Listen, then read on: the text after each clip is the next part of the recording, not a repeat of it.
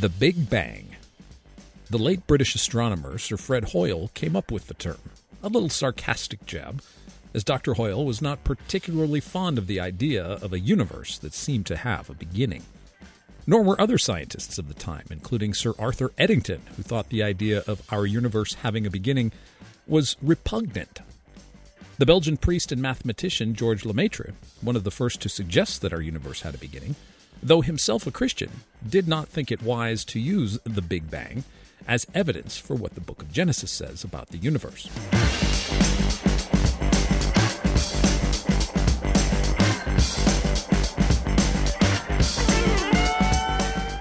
The late agnostic astronomer Dr. Robert Jastrow famously remarked that the scientific idea of a beginning to our universe looked suspiciously as though the scientists had finally caught up to the theologians.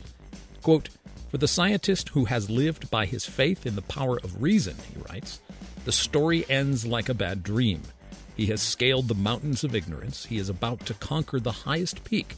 As he pulls himself over the final rock, he is greeted by a band of theologians who have been sitting there for centuries." Today, there is widespread acceptance in the sciences of the cosmos that our universe did indeed have a beginning. Many Christians, including philosopher Dr. William Lane Craig and our current guest, physicist Dr. Michael G. Strauss, routinely use the Big Bang as an apologetic defense of the compatibility of both science and Scripture.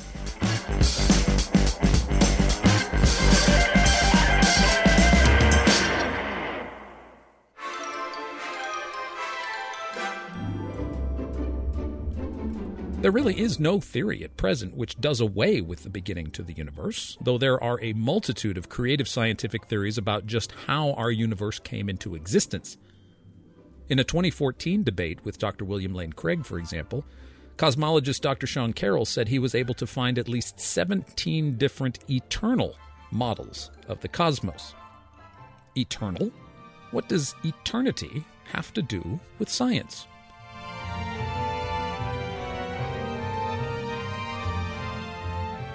What has become increasingly clear is that whenever the universe is the topic of discussion, terms resembling the language of the theologians always do seem to surface. Design, creation, eternity, infinity, laws, and things that obey these laws.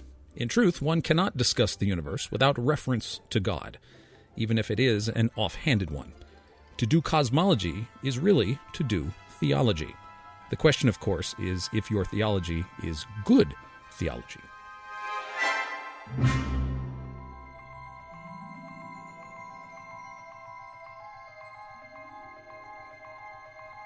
And good theology always at least begins with the risen and resurrected Lord Jesus Christ.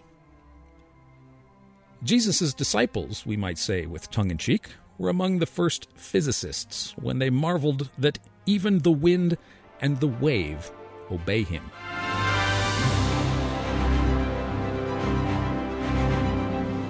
Not only do cosmologists and physicists and astronomers and astrophysicists all seem to agree that the universe had a beginning, but also that the universe contains laws which hold all the stuff in the universe accountable to a strict obedience to their dictums. So whatever your thoughts of the Big Bang may be, it is indeed a fruitful place to begin a discussion about God with those who don't yet know him. The Lord of the heavens and the earth has graciously provided us with the tools to build a bridge toward those who are on the other side.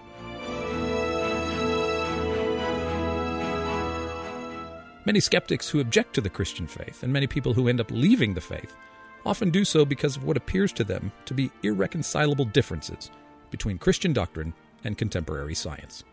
But as our guest this month suggests, there are no irreconcilable differences between faith and science.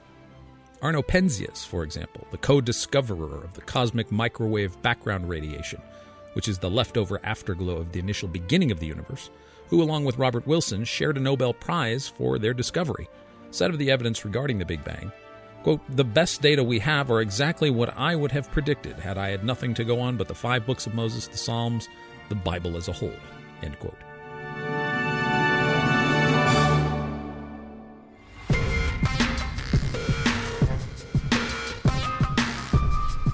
Our guest on this episode of Good Heavens would certainly concur. Dr. Michael G. Strauss is a David Ross Boyd Professor of Physics at the University of Oklahoma in Norman. He holds a Ph.D. in physics from UCLA. He conducts research in experimental particle physics, studying the fundamental particles and forces in the universe, and has worked at major international laboratories in the United States and in Europe. Dr. Strauss also speaks at churches, schools, and universities around the world about the intersection of science and Christianity. His latest down-to-earth book, The Creator Revealed, is written for a wider lay audience unfamiliar with the daunting science of cosmology and physics. It is a perfect primer for anyone desirous of being more deliberate in engaging questions of science and the Christian faith.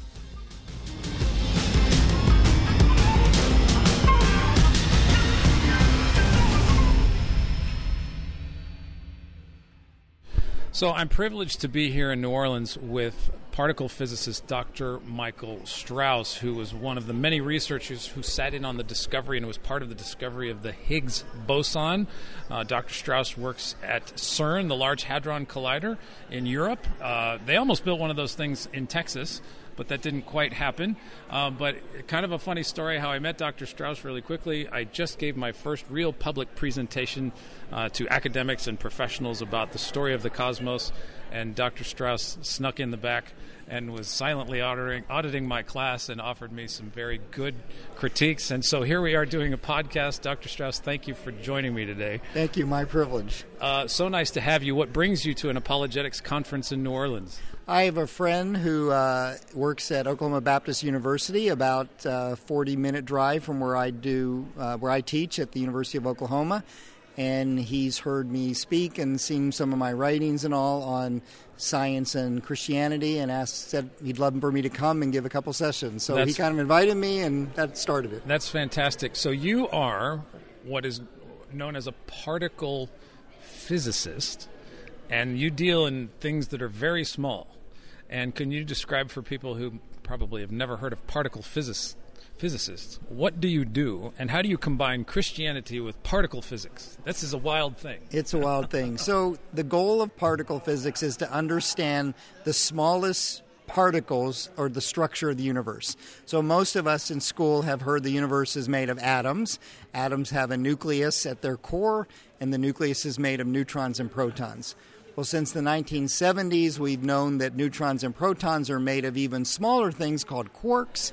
Okay, so we're talking about taking an atom and breaking it down. Yeah, what is it made of? The same way that you could say your car is made of an engine and tires and seats, the atom is ultimately made of something called quarks. So how small have we gotten?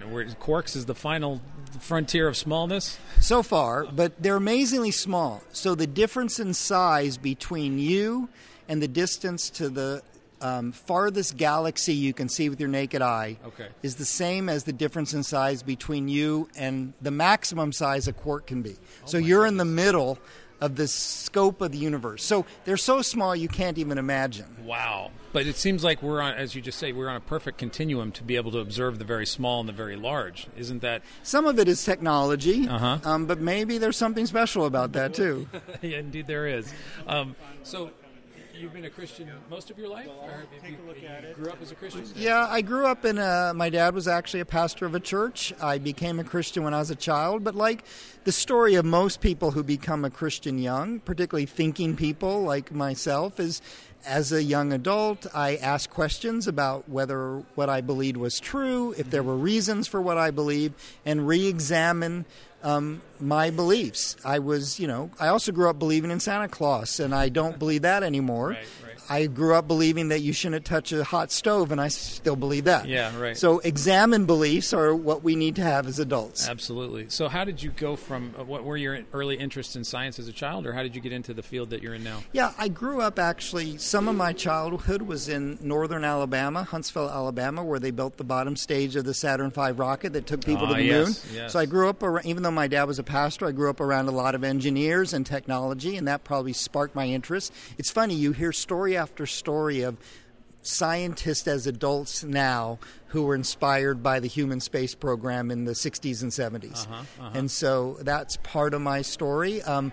all my role models were theologians. Oh, wow. And so I had this kind of convoluted path to eventually become a physicist. That's great. That's great. Yeah, and every time I came to a decision point, I would ask God where He was leading me, and He clearly led me to this path of particle physics, which I love. That's awesome. That's awesome. So for the discipline of physics, in your discipline, I mean, as a Christian, obviously you approach the physical world differently than your non-Christian colleagues.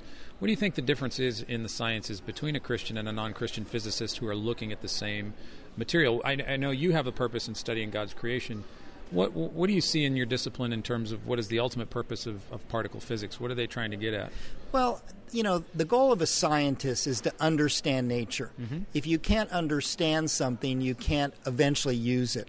So the example I always give is in the 1930s and 40s, scientists were studying semiconductors. They didn't conduct electricity, but they didn't not conduct. They were kind of in between. If you'd ask them, what good are they? They'd say, we don't know. We're trying to understand them. Well, the core of every computer, the brains of every computer, is a semiconductor. Yeah. So the scientist is trying to understand it, and then maybe later on there can be application. So we're just trying to understand nature. Now, as a Christian scientist, I see the same thing as my non-believing science. I mean, when I write a paper about how quarks are put together in the proton, it's a paper that tells me how God, made the structure of the proton. But that's a natural thing. But then I think, appreciate the design and the intricacy more than some of my colleagues because I see a real designer behind it. Mm-hmm. And so I think in the same way, if I looked at a painting and I didn't really understand there was a painter behind it, I might understand and appreciate its beauty. But if I understand that there's a painter behind it, then I get even more from the painting. Yeah. And the brush strokes might tell me whether he was bold in his painting or whatever. Mm-hmm. And so I think as a scientist, I get this deeper level of understanding the Creator by seeing this marvelous painting called nature that He has made. Yeah, yeah. How is the idea of design at this level for your non-Christian colleagues a troublesome thing? Is it something they consider? Is it something that do they think design is illusory? What is the... Yeah, that's a good question. I always am reluctant to describe what other people are thinking. Sure, of course. It's a pet peeve of mine when I'm watching the Olympics and the announcer says, she must be thinking this, right? Right. So I think that mostly scientists are so involved with just simply understanding nature that they seldom think much about the implications of the design. Yeah. I think they would say it looks designed, but I don't think they even would take the next step and say, is it really designed? Okay.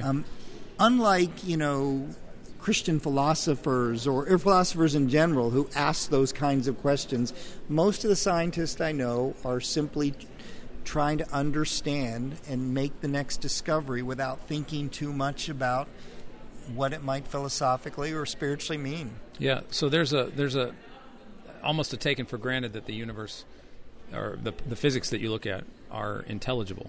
Of course. Yeah, it's well documented that modern Western science is based on the fact that the universe can be understood because there's a designer behind it. But we've lost that. Yeah. I guess you could ask the question, when the mechanic is trying to fix the problem on your car, how much is he thinking about the engineer that designed it? Right. And this is kind of where the mechanic's trying to understand the car. Without reference to whether or not the philosophical implications of a designer. Sometimes. Yeah. So what's a day like at the Large Hadron Collider? What do you do there? So I'm actually go to CERN from Oklahoma maybe 3 or 4 times a year. Okay. But I'm on video every day, and my computer has data from CERN. So I can do most of my work sitting at my desk at the University of Oklahoma. I can look at data that was taken at the Large Hadron Collider. Mm-hmm. The reason I tend to actually go to the lab is to discuss in person the things I could discuss over video. Okay. Or have meetings where I can be in person. There's something about personal contact, even in a scientific endeavor, that is much more fulfilling than simply talking over video. Right. So most of my work can be done with today's modern technology of computers and internet. but being at the lab means that I'm interfacing with people. I actually have graduate students who live in Geneva, Switzerland, who are University of Oklahoma graduate students. Wow. So it's one thing to talk to them by video every week. It's another thing to sit down with them looking at the same computer screen and discuss what we're seeing in the data. Okay. Could you, for people that are completely unfamiliar, could you describe what CERN is and what's being accomplished there? Absolutely. So CERN is what we call a particle collider, has the world's largest particle collider. In vernacular, it's called an atom smasher. Okay. But it doesn't smash well, actually we do smash nuclei. But so the example I give is, suppose you, going back to the mechanics, suppose you wanted to know what your car was made of. How does it put together, and you had no tools to take it apart? So you couldn't open up the engine and see what's inside. Well, if you're a particle physicist, you get the car going really, really fast, and you smash it against another car going really, really fast, and it breaks into smaller pieces. Cracking the nut. Yeah. So what we do is we get protons to go nearly the speed of light inside a tunnel that's about 300 feet underground and 17 miles in circumference. Wow. And these protons go nearly the speed of light round and around the tunnel, and we smash them together, and we build these huge detectors that are about the size of a 10-story building to see the debris from the collision of the protons. Wow. And then we try to understand that structure, what's inside the proton, and other more complicated things because of those collisions. Oh, my goodness. And you're right, the U.S. was building the world's best collider in Texas in the early 1990s and decided not to finish it. And that's when Europe said, well, we'll build one. And so now we're all going to Europe to do our research. Okay. Are they on a hunt for the great mysterious particle? Is there something afoot in particle physics right now that is the great mystery, the great underwater, the great deep? There's always something afoot. But I'll tell you what, it's kind of an interesting time. In the 1960s, Peter Higgs and other people developed a model of what we thought the universe looked like. Think of it like a jigsaw puzzle. Mm-hmm. And we basically have been putting the pieces in the puzzle for the last 40, 50 years. And the last piece of the puzzle was the Higgs boson, predicted by Peter Higgs and discovered in 2012. So we have this one jigsaw puzzle that's done. But we know there's another jigsaw puzzle out there because we can see certain effects in nature we can't explain. Mm-hmm. And so for the first time in my career, I don't know what the piece should look like. Wow. I just know there's another puzzle. So the first person to find that first piece of the next puzzle, some new particle that is as of yet undiscovered, probably wins a Nobel Prize. That's awesome. Now, are we talking about dark energy, dark matter? Yes. For instance, that piece of the puzzle could be a dark matter particle. Okay. And if you found that, it would be outside of our current understanding of nature. We know there's dark matter because we see its effect. It's like seeing the wind but not knowing what caused the wind. Something's going on there beyond the vision. Right. And we think it's due to a particle that is as of yet undiscovered. Okay.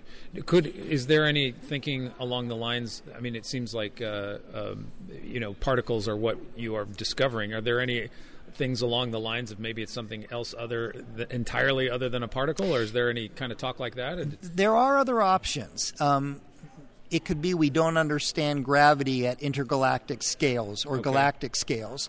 The nice thing about some kind of dark matter particle is it solves lots of problems. Yes. If you can hypothesize one thing that solves multiple problems simultaneously, it tends to be the preferred solution. Right. Now, the discovery of the dark, the genesis, as I understand it, the genesis of dark matter was Vera Rubin's work with galaxies? Is that really that started it? But now if you ask scientists what's the best evidence for dark matter, you get about 10 different answers from 10 different scientists. So there's lots of effects that could all be explained with dark matter, which is one of the reasons we kind of put a lot of stock in it. Assuming it's a particle, what's the best theory for why it's elusive? Because it seldom interacts with the other particles of nature. The way we actually see anything is it has to interact with the detector. Yeah. The reason I see this microphone in front of me is because light bounces off the microphone and into my eyes, and my eyes detect it. So if my eyes were incapable of interacting with light, I wouldn't see anything. Mm-hmm. We think these particles seldom interact with normal matter that we're familiar with. Got it. So therefore, they're very elusive. And you don't know, it's like you said, what kind of detector do we build to detect something we don't know how to detect? Right. And we think they mostly interact by gravity, which is actually very, very weak. Uh-huh. and it's cool to try to explain how weak gravity is. Suppose you have a little refrigerator magnet and you hold up a paper clip. What's pulling down on the paper clip? The entire Earth. Yes. What's pulling up on the paper clip? The little magnet. And who wins? Yeah. So that whole Earth is weaker. That's amazing. So gravity is really weak. Yeah. It takes the whole Earth to do anything. Right. And even then, the little magnet is more powerful. It's amazing to think about it that way. Yeah. It really is. And well, this is my favorite illustration of it. And so because this dark matter primarily interacts with gravity only, which is very, very weak, it's very elusive. Hard to pick. So is this what they call the WIMP, the weakly interacting This particles? is one option. Okay. One option of dark matter is a WIMP. WIMP. And there's machos, too. What's a macho? Is that a candidate? Massive something, I don't remember. But right now the WIMPs are the most... The WIMPs are the most, yeah. the candidate. But since gravity is, so basically since gravity is weak, the particle that would interact with it would have to be even extremely, much weaker, correct? Well, suppose it only interacted by gravity, then it might take a detector like a big Earth to see it. Yes. Or lots of these particles, so I might see it. If it interacts by electric magnetism, my little magnet could see it.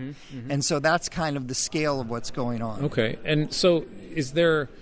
So the WIMP, the weakly interacting particle, is a candidate massive for particle is what WIMP the weakly is, yeah. interacting massive particle is a candidate for dark matter at this moment. So theoretically, the Large Hadron Collider could detect that. Yeah. So the hope is that even though it weakly interacts with ordinary matter, it does to some degree. So if you make enough collisions, you might see a handful that would be this dark matter. Okay. So. Okay. There are lots of different avenues for trying to find dark matter. The Large Hadron Collider is one of the avenues. Awesome. And again, the cool thing about it is there is something out there. There's something causing these effects, whether it's another particle or a misunderstanding of gravity or whatever. And we, for the first time in my career, we don't know what it is. We predicted the Higgs boson. We predicted the top quark. We predicted these many things we discovered. But we don't know what this is, and it's kind of both satisfying and unsatisfying. Yes, yeah. So the person that finds it is going to have their name written down in history. Yeah, that's amazing. That is really it's fun. Amazing to be on the cutting edge of that as well. This is what's so great about research. Most of your life you are studying things that people already know the answer to. You go to school, you take a test, the answer's in the back of the chapter. When you're a scientist trying to understand something, you're trying to figure out something nobody knows the answer to. Right. So if you discover something, you're the first human being to know that. And That's that is amazing. extremely exciting. That's what drives us every morning when we get up. That's awesome. So there must be a slight competitiveness absolutely. at the collider. Yes. Yes. Well, there's two main detectors, the CMS detector and the Atlas detector, that are kind of siblings. Okay. So we think of it like a sibling rivalry. Nice. You know, they have respect for each other, but they're both trying to beat the other. But it also makes for good science. It makes for good science. Because you have somebody keeping you on your toes. And somebody to check your results. Yes. We all, we are, as careful as we try to be, we want someone to confirm that what we found is really there. That's part of science. Right. And if there was just one detector and no one who could confirm it, then there'd always be this question, did we just do something wrong? Right. So I know you trade in physics, but it does ultimately bleed over into astrophysics and the study of the universe. Absolutely. So we think that the universe started with the Big Bang, and so at one time everything we see in the universe was very compressed and was very hot and dense. And so when we collide particles at the Large Hadron Collider, the energy density of the collision is similar to the universe at 10 to the minus 13th seconds after the origin, after the Big Bang event. So we're probing what the universe was like at 10 to the minus 13th seconds after the Big Bang. So we really are probing the origin of the universe as well. Okay. So there's this great interplay between particle physics and at least cosmology, the origin of the universe. So I know William Lane Craig, who's made physics famous by oft citing the Born-Guth-Vilenkin theorem. Yes.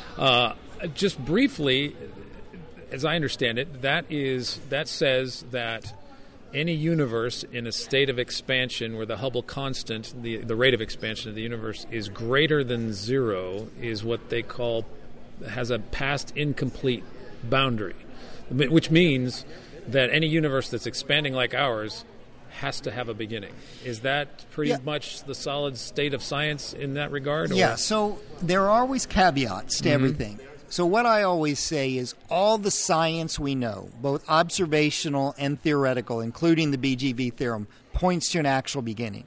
Now, there are ways around that.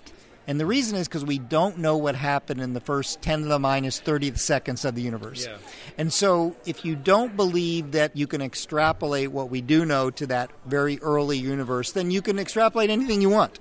Yeah. So I always colloquially refer to this as the atheism of the gaps. Okay. Everything we know from about 10 to the minus 20th seconds after the Big Bang until now looks like the universe had a beginning, looks like it was designed. If you don't believe there's a real designer and you don't believe there's a real beginning, you try to speculate about something in the area we don't know about that is going to actually overthrow what we do know.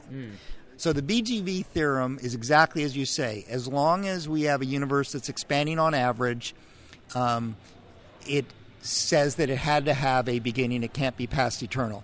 Yeah. Now, there are caveats that it could break down, but it's really robust. It has to do with any theory that has a space-time that has causality back to the origin. Yeah. So as long as you have causality back to the beginning, it doesn't break down. Okay. If you have some physics that breaks causality, which would be really weird, right? Right. It means you now have a time in our universe where there's no cause-effect. Well, I know that some I don't want to say fringe, I want to be respectful. Some theories have suggested that quantum mechanics kind of gives us that possibility of no causality. Have you heard people arguing this way? Yeah, there are things so quantum mechanics is really a beautiful theory, and mathematically it works. I can predict what is going to happen in an experiment, but we don't know exactly how it works. It's funny, if you look up on Wikipedia quantum mechanics, you'll see this long, article. But if you look up interpretations of quantum mechanics, you'll see even a longer article. Yes, and if you go to Google Scholar and you type in quantum mechanics, it's and the reason is we don't totally know how to interpret it. One interpretation tries to say that a single quantum event is truly random with no cause. Schrodinger's cat in the box. To some degree. Sort but of. even that, yeah. But the problem, so that's a possibility. But I asked another more philosophical question maybe. Even if I can't predict what's going to happen in this experiment, if I can give you a probability of what the distribution looks like in 1,000 experiments, you're still pretty good with Are that. you really taking away cause-effect? Right, exactly. And I think the answer is, again, you're hiding behind what we don't know if you're putting all your eggs in the basket of quantum mechanics and no causality. Yes, yeah. It really is hiding behind ignorance. Right, you're sort of treading water with doing away with things that seem intuitively obvious. Well, I mean, intuitively obvious isn't always true, but I don't have definitive evidence for the other. Right. I mean, that's how you make discoveries. You're making predictions on these probabilities. This is number 9. This is event 997. Well, the last 872 of these things did this. We're in a pretty good realm of thinking we could probably go and see if we can find it again. That same kind of thing. So for the Christian, we're sitting here at an apologetics conference. Talk about that. These things have relevance because, well, as I just learned and was humbled by your presence in my class, giving me a critique, which is very helpful. I'm always learning myself, but the idea of, because I'm dealing with atheists a lot, I'm dealing with people that, I wrote my book, as I told you before we started recording, I wrote my book because I got a lot of atheists who were often telling me and correcting me and telling me I didn't know anything about science.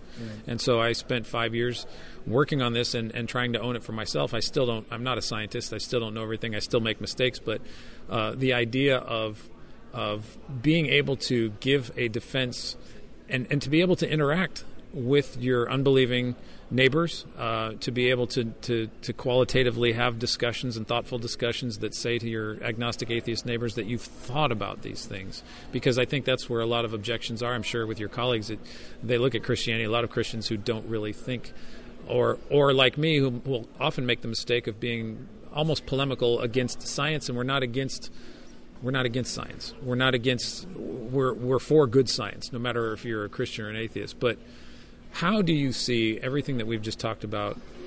How does that apply to apologetics in the Christian faith?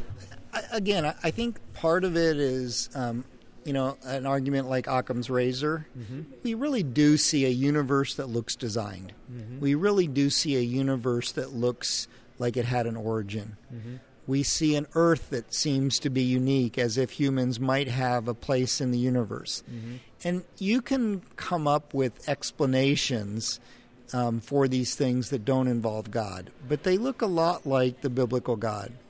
The Bible says in the beginning God created the universe, the heavens and the earth.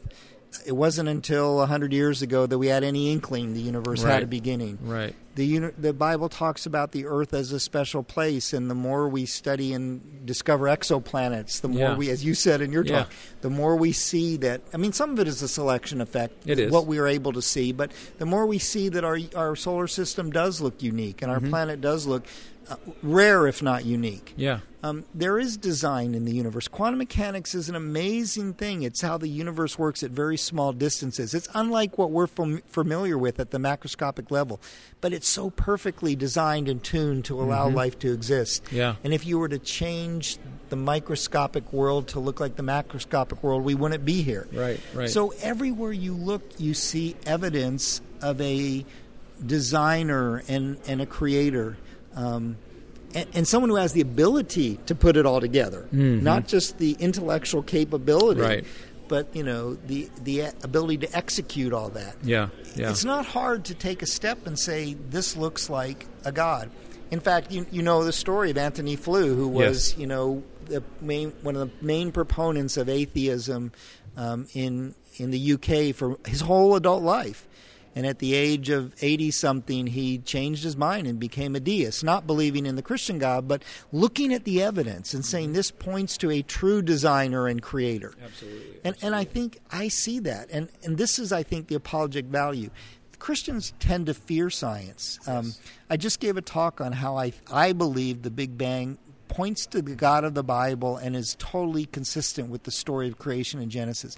If more Christians understood that, we would not be fearful that what we learn about the origin of the universe moves us away from God, but what we learn about the origin of the universe, including the Big Bang, is going to move us towards God. Now, I know not every Christian believes or accepts that, but you should understand how the Big Bang points to God, whether or not you believe it's a biblical idea. Yeah. And to me, one of the things that I learn as a scientist is the more I learn about nature, even what sometimes Christians derogatively called secular science. Yes. The more I learn about nature through my scientific endeavor, the more I see God's character. And so I think for Christians who want to try to explain and use science as an avenue to help their unbelieving friends come to know God, they need to understand how good science, how the science that scientists are discovering about the design of the universe and the origin of the universe actually point to God. Yeah. And then these become tools, not that we fight against as Christians, but that we partner with as Christians to help explain Christianity. It's so difficult it's so tempting to be polemical. Absolutely. It is so tempting, and it's so easy to fall into It's been the history of the church at times. It has. And this afternoon, I was guilty of that.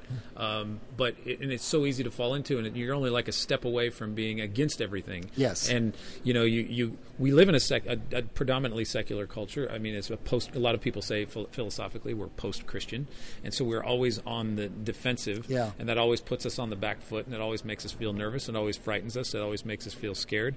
And we think that any concession is a concession to a defeat. Rather, as you're saying, as it's so necessary, we need, like it's an act of worship for me, to learn the secular science, to know the modern paradigm, to be able to converse with just like learning a language. If you go to Brazil as a missionary, you learn Portuguese. You learn particle physics language, at least to be able to respect your particle physics neighbor. I love that as an act of worship, right? Isn't that what Scripture says? You talked about the heavens declare the glory of God, and Romans 1:20 says, since all of creation will give God's character. Yes. Since the foundation of the world, and to me, this is exactly what the scientific endeavor is. Yeah. Romans 1:20 says, "Everyone is without excuse because God's made Himself clear through what has been created." Right. So to me, that means that the secular scientists should see the evidence for God. Right. We don't have to be afraid of where secular science is going. The interpretation of that is different. Yes, right. Maybe the universe had a beginning. That doesn't mean it has a Right. beginner. Right. But to me, if the universe had a beginning, the step to having a beginner is, a Right. small step of faith, Right. not a blind leap Right, of faith. Right. Well, I think there's so much that can inform our exegetical, our scripture, our devotions. Somebody asked me after the talk, why did God make the universe so big? Why all these galaxies? Why does it look like it's just us? And she was afraid to ask the question in class. So my answer to this. I right? would love to hear your answer. Well, the question, this was brought up in the movie Contact and the book Contact by Carl Sagan, is if the universe is so big, we must be insignificant. What's all the wasted space? Right. Well, if you start with the Big Bang and you're going to create a planet like the Earth, and humans, it takes 14 billion years, and you've got the right energy density or when it work, and so in 14 billion years the universe expands, and the shortest amount of time it takes to make a single planet like the Earth is 14 billion years. Therefore, since the size of the universe is correlated to time, this is actually the smallest possible universe we could have with an Earth like ours. Yeah. The question isn't why is the universe so big, it's why is the universe so small. Ah, okay. C.S. Lewis, I think it was C.S. Lewis who said that he would rather have a big universe than a small universe. But, well, it shows God's bigness, right? It does. But I think my thesis advisor, Michael Ward, he's like, it really doesn't finally boil down to a size issue as much as it does the regularity, the beauty, the legibility, the incredible intelligibility, which bothered Einstein. Well, it caused him to wonder, right? The most wonderful thing about the universe is that it can be known. Yeah. But if we were another 15 billion years into the universe, you could still make a planet like the Earth, and you'd say, well, we could have been here 15 billion years ago. Yeah. Therefore, the universe is 15 billion years larger than it has to be. Yeah. But that's not the case. That's not the case at all. Yeah. No, here we are. What do you think about back in the 30s, the 20s and 30s, Georges Lemaitre? Yeah. He was one of the co-founders or co-discoverers of for him it was a cosmic egg. Yep. Fred Hoyle comes along and derogatorily calls it a Big Bang. But Lemaitre cautioned, I think it was the Pope who jumped on the finding and said, well, this proves the Big Bang. So it get us into this issue of proof. We don't want to use Big Bang as proof of Genesis, but I think, as you said intelligently, we want to point. Yeah. The Big Bang points to the similarities. This is a good thing as a scientist. You don't prove anything. Yes. You might prove something in mathematics or logic. In science, everything is a probability. Mm-hmm.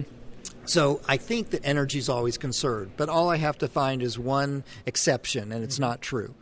And so this is how I base almost all of my truth claims, is what's the probability given the evidence. Yeah. And when we look at all the evidence for an origin of the universe, the probability that this universe had a real origin, a transcendent real origin, is really high. Yeah. And so, is that proof of a transcendent God? No. You can't prove a transcendent God. Right.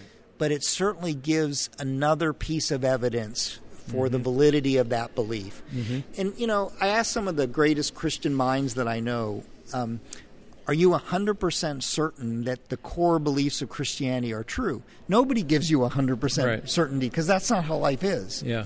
And so to me, it's given the evidence, what's the probability that the biblical God and the biblical Christian worldview is true? Mm-hmm. And it's somewhere in the high 90s, because the evidence is pretty overwhelming. Yeah. And this is how I live my life. I could get on the interstate tomorrow, and the guy driving on the other lane could be drunk and cross the median and smash into me, and I could die. But that's a relatively low probability. Mm-hmm.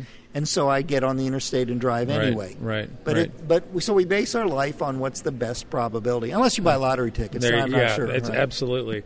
But that is so true when you look at the beginning of time. I mean, a lot of skeptics and agnostics that I talk to will sort of demand this empiricism. It seems like a leftover logical positivism, that there's this sort of cultural mythos that empirical science is sort of the cultural authority of our knowledge, that we must prove something to be true. But how much empirical proof do we need before we can make a truth claim? Yeah, I think maybe 51%, right? Yeah, exactly. I don't know what the answer is. Right. It was interesting. Who was the speaker this morning? Alistair McGrath. Right. Uh-huh. And, he was an atheist who became a Christian. And it was interesting to hear his story, because he said that even as an atheist, he realized that his truth claims could not be proven 100%. Mm-hmm. And it got him thinking, well, if I can't prove my truth claims 100% and nobody can, maybe I need to look into the probability of other truth claims. Yes. And I think that was very telling for me as someone who grew up in a Christian environment, to realize that any honest human being is going to say, I can't prove my truth claims 100%. Yeah. Have I investigated the other truth claims in the world? And do I really feel confident that mine rise to the highest probability? Yeah. And I think when you do that honestly, the Christian worldview rises head and shoulders. And we've seen that, right? You can name probably off the top of your head a dozen people who investigated the truth claim of the resurrection of Christ as an atheist and became Christians. Absolutely. Because the evidence is there. Right. It's phenomenal. Early in my Christian walk, I became a Christian when I was in my late 20s. One of my first individuals I stumbled across was Sir John Polkinghorne, who was a particle physicist turned priest, Anglican priest. And I was absolutely fascinated by the confluence of physics and science and theology. I've always had a love of astronomy ever since I was a kid. I grew up with Carl Sagan.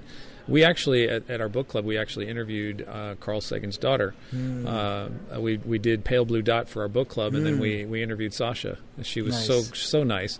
But one of the things that really interested me was that when you think of Carl Sagan, a lot of atheists will claim him for their belief system. But Sasha surprised me and told me stories about how open they were to Christianity in the home. They had a nanny from the time Sasha was born until the time she was 8, who was Catholic but very devout and always openly spoke of Jesus in the home. Took Sasha to church, and they were always conversant about Christianity. There was you might think the Sagan household would be prohibitive against that sort of thing, but Sasha said no, they were very open to it, which gave me a whole nother perspective about Carl Sagan that I had absolutely no knowledge of. And I think what you've been talking about here is it's not only we're just not talking about the physical universe, we're talking about people that hold these beliefs. And this is where another aspect of learning apologetics is a continual process of being relationally open to understanding not just physics, but physicists, but other people, and recognize that a lot of their worldview is not... Well, and to me, if I want to know what's true, absolute truth, I better understand those who disagree with me. Right. Because maybe they hold either absolute truth or some level of truth. So I spend a lot of my time reading, we talked about Larry Krauss and Michael Shermer and Sean Carroll. Sean Carroll, That's the name I couldn't remember. That are people who totally disagree with me. And I read those who believe the universe is 6,000 years old, so I can see why they think that. Right. And it's only by filtering, these other ideas that I say, oh, this even gives more validity to some of the things I believe. And sometimes I change my mind, because I remember reading Dawkins, A Blind Watchmaker. Yes. Where he's trying to convince me that evolution is, has no loopholes, basically. And I remember thinking, if that's the best you've got, I have a lot of questions. I have a lot of questions for you, sir. Yes. So what's going forward? How do you... what's the future of physics, and how's it going to drive the sciences? Because I'm one of those that believes physics is the foundational science. Oh, of course it has to be. I'm a physicist, right? But there's that ongoing tension between biology and physics, right? Which one? Even the biologists will say it's all physics. Yeah. Microbiology is all electrodynamics. Do you see more? I see this a lot. Do you see more of an interdisciplinary approach to understanding the physical world, or do you see it fragmenting into more and more niche disciplines? I think both. Okay. I think there's an understanding that interdisciplinary has a really important place, particularly in solving certain problems. But I think there'll always be also a case in which you must be really specified to really make progress. Yeah. And so I think there'll be an interplay in both. Yeah. And I don't know where it goes. Again, the beauty of doing science is you don't know what the answer to the next question is. Right. If you knew it, you wouldn't have to do the experiment. Right. You know Dr. Luke Barnes. I've had him on the podcast before. I love his analogy of what he calls Alberta's blackboard, where the great-great-great-great-granddaughter of Albert Einstein gets up on a chalkboard and writes a 1-inch equation and says, that's it. Luke says, we're not going to stop doing science at that point. Even if we get the equation that we're all after, there's still going to be that ongoing. We don't shut down the labs and go do something else. That science is a continual, ongoing investigation of the universe. Just because, as we believe, I think God has created it to be discovered. Psalm 111:2 says, "Great are the works of the Lord; they are studied by all who love them. Who know them." So, I think it's like I was trying to do it in my talk today, but the name of quark came from Murray Gell-Mann, or the three quarks from Master Mark, or something. It came from a short story. Yeah, I say that Finnegan's Wake by James Joyce. Yes. Yeah. But there's a creative. I think it was Penrose in his book Fashion, Faith, and Fantasy, his last book, talking about thinking imaginatively about the universe. We're at a point in physics and science where we need to stretch the imagination a little bit. What role do you see the imagination and creativity playing in your discipline? That's a great question. Some people say the best scientists are the most imaginative. Yeah. Because you have to think outside the box at times. Yeah. Richard Feynman comes to mind with his drawings.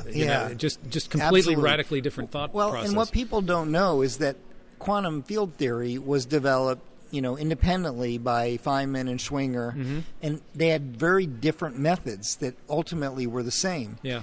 But we all know Feynman diagrams because they were so pictorial and imaginative. Yeah, exactly. Very few people do quantum field theory as Schwinger did, You're right. Even though they're the same.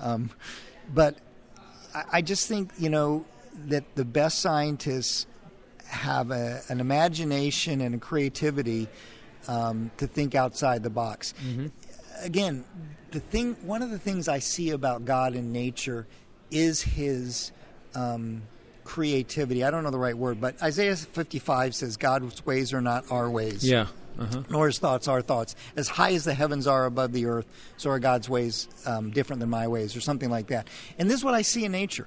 You could have never predicted quantum mechanics. Right. You probably could have never predicted quantum field theory. Well, Paul Dirac is remarkable in and of itself. His criteria for math was beauty. Yes. That's like, it has to be beautiful or it's not true. Exactly. And when his equation predicted antiparticles and he had never seen them. You're like, what? Well, he said the equation is so beautiful they have to exist. They have to be there. And right, they did, right?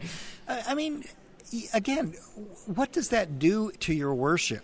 Yeah. To say that what I see in nature is never predictable in some sense until I understand it. Then it's totally predictable. Right. In fact, one of my physics professors says the goal of physics is to predict the future, to know how nature works so I can tell you what's going to happen. But until we make those discoveries, where it leads us, we would have never predicted. Yeah. And that to me just says, I serve a God who is much bigger and broader than I could ever imagine. Yeah. I would have never invented quantum mechanics to describe the universe. It's amazing. But it's there. It means that the creator of the universe is far more imaginative than I could ever be. Yeah, for me as a layman, I love the duality of the light particle. Yeah. And I think I'm not saying that this is the way God intended it, but it's the way my brain works. Right. That I see Jesus as fully God, fully man, as mysterious as light, as fully particle, fully wave, or at least behaving in such a way. Yeah, I think there are analogies that have pluses and minuses. Right, no analogy is perfect. And it's a good analogy. I think what it also shows is there are mysteries. Yes. That the world is this way. I can't fully comprehend it. Right. In fact, we still debate exactly what the dual nature Right. of not just light but particles are. Every particle is also a wave. Right, exactly. Well, So- I don't take credit for this pun, but somebody said, I read it somewhere, I'm sure, I don't remember who said it, but you get two PhD physicists in the room, and you'll always have a paradox. Because yes, I like that. The mystery you won't be solved, but so that was kind of a fun pun. But I think that's true. I think for me, I like to leave that I like to leave the enigma. It's not to say that it's a prohibition against looking into something. It's an invitation to look into Absolutely. something. But I think the epistemic humility that is there is to say, okay, it's okay if I don't know. It's okay, but it's the fun in discovering things, and especially if you know Christ, it's the greatest thing in the world to give your work is your worship. It's not just everybody looks at, and you can be. I think this is where the heart of my book is. I still have to work on this though, but that we don't want to be polemic against good science. We just don't want to do that. Well, again, as we've talked about in this podcast, Scripture says studying nature should lead us to God, and I think it's a little bit arrogant to say that those secular scientists aren't getting it right. Yeah. I think that a God who created the universe and wants to draw people to himself would make any study of nature ultimately lead to him. Right. And that those, quote, secular scientists are getting it right. Yeah. They just don't see necessarily the implications of getting it right. Right. So there's a great deal of, and some are more, I think Dr. Sean Carroll's honest about this, there's a great deal of metaphysics or non-physical philosophy, for lack of a better word, in your discipline especially, because it's somewhat theoretical. There is physical observation, but there are metaphysical implications for what you're talking about. Yeah, and I don't think most scientists think about that. I'm not going to measure the metaphysical in my experiment, and that's what I'm thinking about is what's my next experiment going to teach me. Right. So there's nothing wrong with methodological naturalism. You're not to really, a point. Yeah, to a point. Yep. But it is a fine step into a philosophical naturalist worldview. It is. And God says that I see him in nature, so I, in some sense, expect methodological naturalism to reveal God. Yeah. But you're right. When I take that fine step to philosophical naturalism, for people who don't know these terms, methodological naturalism says I'm going to study nature by doing experiments, basically, by the methods that assume things will work the same way every time. It's not a statement against God. Right. A lot of people think that. But philosophical naturalism says all there is nature. Yeah. And so... Anyway, I think, we need to be careful not to take that step. But again, I think Scripture tells us that studying nature, studying the way God makes nature work should reveal his character. And that is basically methodological naturalism. Yeah, right. Yeah. Well, I know we've been talking all day, and both of us are probably a little hungry, and chow is coming in a few minutes. Very quickly, I want to just thank you so much, sir, for silently auditing my class and giving me one of the most memorable and never to forget experiences that I'll ever have in my public teaching apologetics. Well, that was a pleasure, and I'm glad it's how we met. Yeah, I am too. And because I got to know you a little bit before you got to know me. Yeah. That's fun. And also just briefly, your latest book. Yeah. I bought it a month ago, not ever thinking that I would meet you. Briefly, just run down what it is and what it's all about.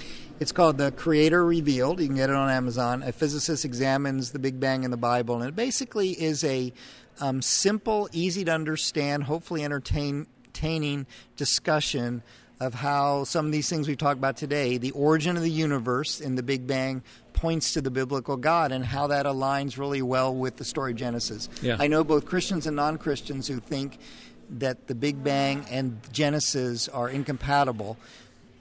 Or that the Big Bang somehow points away from God, but in fact, just the opposite are true. The Big Bang points to God, it's compatible with Genesis, and the book tries to explain that in simple, entertaining language. And it's not just theistically minded, because when I got the book, I opened it, I was like, ooh, cool, Michael Strauss's book. I opened it, the first page I opened to it, you were presenting the gospel. Yeah, it's not just theistic. In fact, another portion of the book talks about how this message has affected individuals' lives that I know. These are true stories of people who have become Christians because the Big Bang points to God, or Christians who have had their faith deepened. Yeah. And I've tried to make it practical as well. Yeah. And you're right, it isn't just a deistic God made the universe. It's the biblical God who cares about us as humans, revealed himself in the origin of the universe and in the Scripture. Amen. We'll wrap it up there. Thank you, Dr. Strauss, so much for your time. God bless your work at CERN, and continue to do good work for the kingdom. Thank you. Nice meeting you. You too.